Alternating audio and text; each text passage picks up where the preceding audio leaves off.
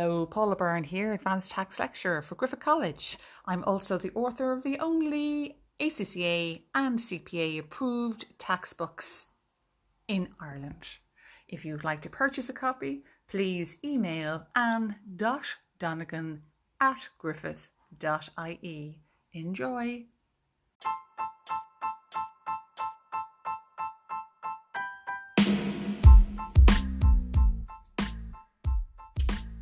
Amalgamations, reconstructions, reorganisations, you know what they are, considered to be one of the most complicated areas on the tax syllabus. And traditionally, lecturers, myself included, we will probably leave it until our second last or our last lecture with you. However, what's actually difficult is for the student to try and figure out, well, which scenario is the examiner actually asking you about? There's three scenarios. And once you figure out which one it is, well, then it's just a case of learning off the conditions attaching to each one and giving the answer, applying it to the case study. So the three scenarios are, you could have a share for share exchange, a share for undertaking two-party swap, and a share for undertaking three-party swap. Now, don't they sound very complicated? But when you actually look at them, they do make sense. So the following very short, I promise you, very short podcast will just give you a framework as to decide which one the examiner is asking you about. Once you've figured out which one it is, well then I will leave it to you to learn off all of your reliefs. So there'll be no CGT, there'll be no stamp duty, there'll be no balancing charges, there'll be no VAT. So it's up to you to go away now and learn off all of those conditions, the conditions of those reliefs. So transfer of business relief is a VAT relief, transferring assets at tax written down value, there's an election to do that. And then there are CGT reliefs and stamp duty reliefs if certain conditions are fulfilled, which means in these reorganisations, there will be no CGT and no stamp duty. Watch out for the clawback. Okay, so I will leave you to it and off we go.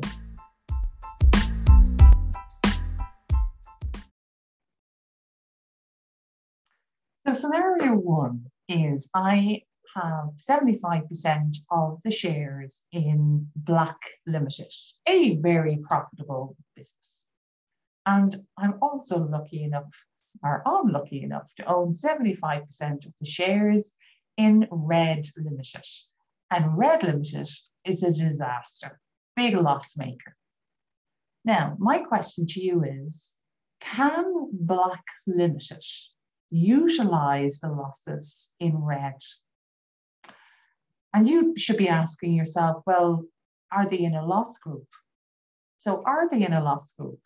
So I own 75% of the shares in both of those companies. And the answer is no, they are not in a loss group because I'm not a company.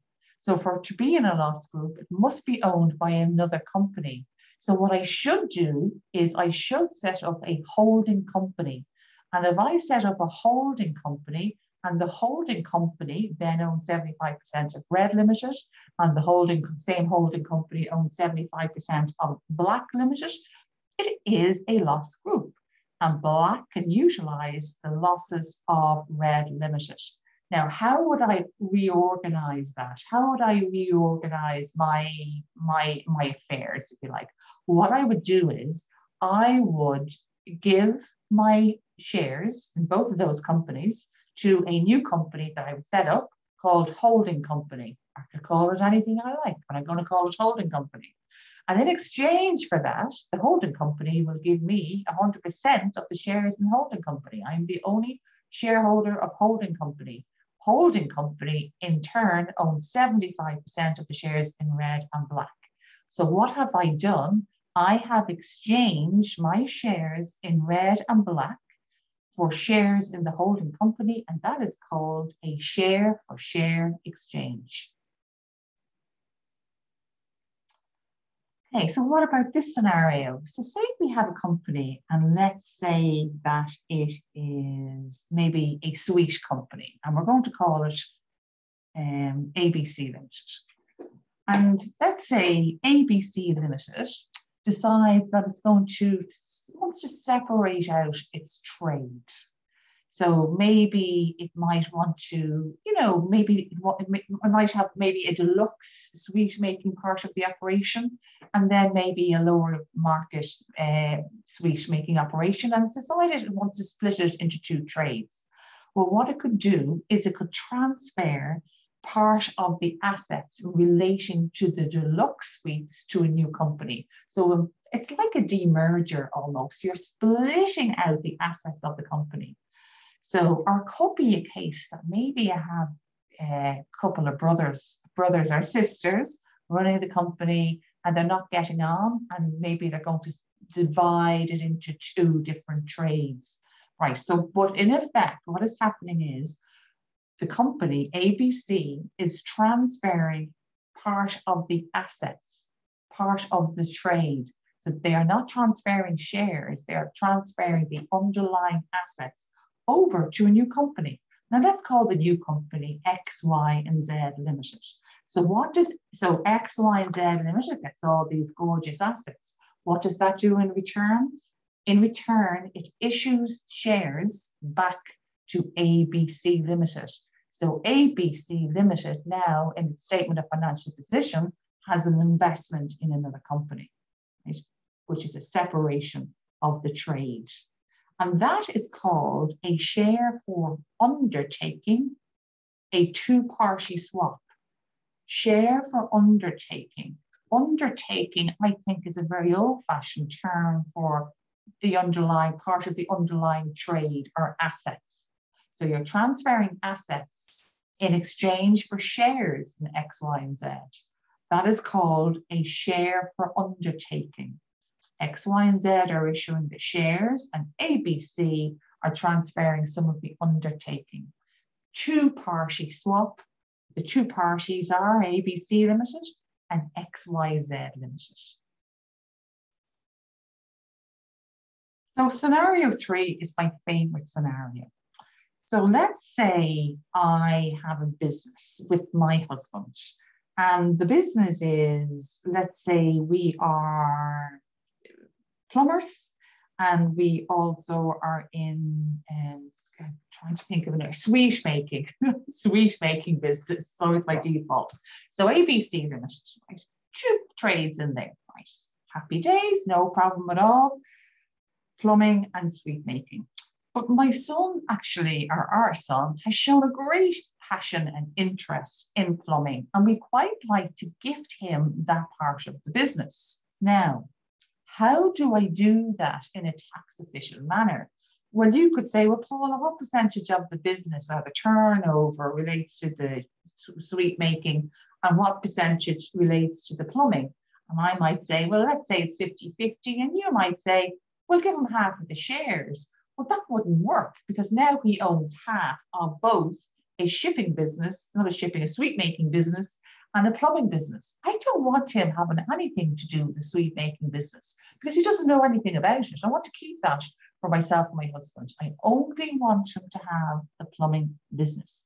So what I'd have to do is, I would have to transfer over to a new company. Here we go again. I'd be setting up a new company, and I could call this new company, again, I'll call it X, Y, and Z Limited.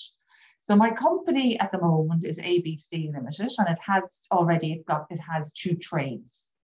Now, what I would do is I would transfer over the assets and liabilities in relation to the plumbing business to this new company called X, Y, and Z. I am transferring over some of the underlying trade. Now, in exchange for that, however, what would I need? In exchange for that, X, Y, and Z Limited, which is the new company that only has the plumbing assets, remember, would transfer shares to me and my husband. So we're the original shareholders of ABC Limited. So they would, and we own it 50-50. So they would transfer shares to us 50-50 in X, Y, and Z Limited. Right. So here we are now. What have we got? We end up, and myself and my husband own shares in a sweet making business, ABC Limited, and the plumbing business, X, Y, and Z Limited. Now we are in a position that we can offload our shares in the plumbing business, X, Y, and Z Limited, to our son. We may be able to qualify for, obviously, we may have a CGT liability, but we may qualify for entrepreneur relief, retirement relief. And I said I wasn't going to go into all the reliefs and all of the conditions attaching to these three scenarios, but I will with this one, because I really love this one, that the shares in X, Y, and Z, they take on the original cost and date of acquisition of the shares in ABC Limited. So we may well qualify for retirement relief and all the rest of it. All right. So that is, and that last one, scenario 3, is a share for undertaking, but it is a three-party swap. And who are the three parties in it? Well, first of all, it's a share for undertaking. We have transferred part of the undertaking over, which is the plumbing business, the assets of the plumbing business, over to X, Y, and Z. The share for undertaking element, the shares come to me and my husband. So share for undertaking, who are the three parties? It is ABC Limited, it is X, Y, and Z Limited, but it is also myself and my husband. They are the three parties. In scenario 2, the shareholders weren't involved at all in that.